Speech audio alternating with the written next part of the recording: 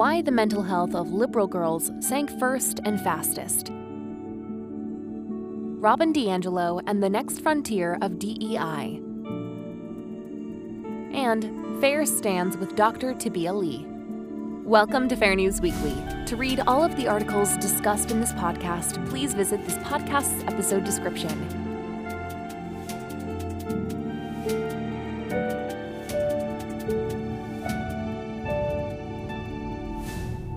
Dear friends of FAIR, last week, De Anza College in California voted out Dr. Tabia Lee, who was serving her dream job as faculty director of the Office of Equity, Social Justice, and Multicultural Education.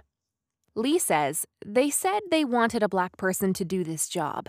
Apparently, I am the wrong kind of black."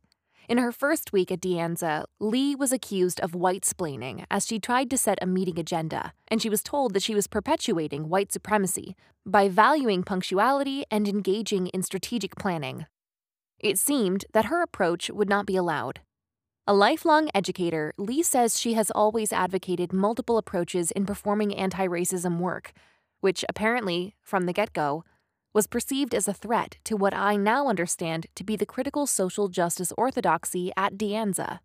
Lee states, "Through my work, I try to create a place of acceptance for varying points of view, but clearly they didn't find that acceptable. As a result, my program and seminars were all undermined and blocked from the college calendar. I was excluded from the Equity Action Council, and I was marginalized by my own dean, the one from whom I expected the most support. The people at De Anza whom Dr. Lee looked to for support have failed her, so she reached out to FAIR, and we are here to stand up for her rights." Dr. Tabia Lee entertained a divergent viewpoint. She questioned an orthodoxy. It cost her her job. We are ready to challenge De Anza College and advocate for the upholding of constitutional and civil liberties. If you'd like to support our efforts toward academic freedom and equal treatment, consider donating to FAIR's Legal Advocacy Fund.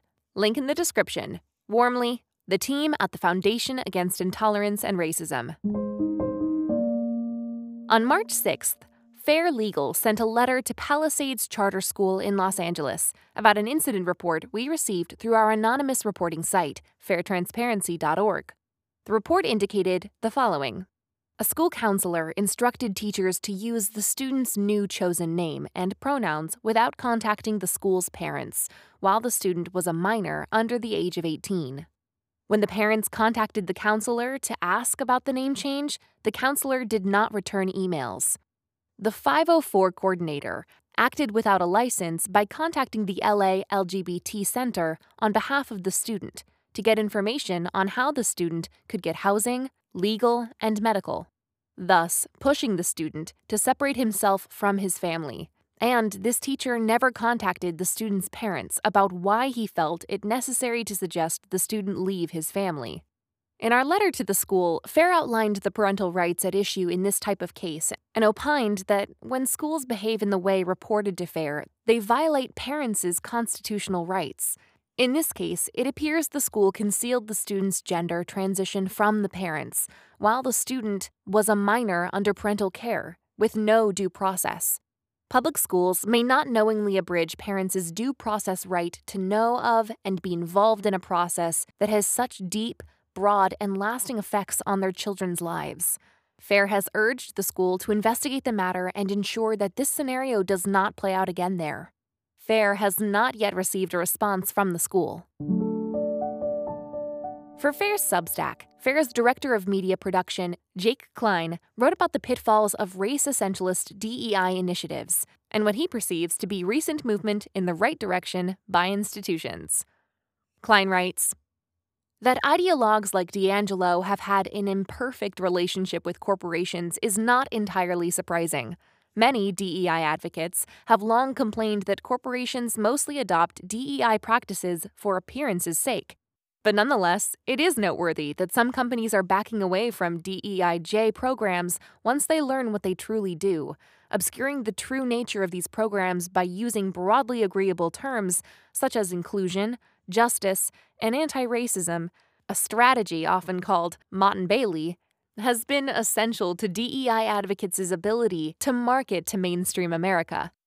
The panelists' account of their failures gives reason for opponents of race essentialist DEI to be optimistic that our ongoing efforts to shed light on this divisive and impractical underpinnings is working. For The Atlantic, FAIR advisor Shadi Hamid wrote about the problem with dwelling on news about things you can't control. Hamid writes, "Like taking a drug, learning about politics and following the news can become addictive, yet Americans are encouraged to do more of it lest we become uninformed. Unless you have a job that requires you to know things, however, it's unclear what the news, good or bad, actually does for you, beyond making you aware of things you have no real control over. Most of the things we could know are a distraction from the most important things we already know: family, faith, friendship, and community. If our time on Earth is finite, on average, we have only about 4,000 weeks. We should choose wisely what to do with it." What the writer Sarah Hayter calls information addiction is nothing short of an epidemic. In a quite literal sense, politics is making Americans sick, but the sole way to contract the illness is by seeking out the news and consuming large amounts of it. And that's a choice. Hayter chose differently, deciding to go news-free for 6 months in late 2021 and early 2022. Having missed out on stories that were speculative, overhyped, or irrelevant, she reported being saner, happier, and surprisingly more informed. But does it make sense for other Americans, perhaps millions of them, to completely rethink their relationship to political information and knowledge? For his Substack, After Babel, FAIR advisor Jonathan Haidt wrote about the steep decline in the mental health of liberal girls. Haidt writes, "I believe that Greg Lukianoff was right about the diagnosis he shared with me in 2014.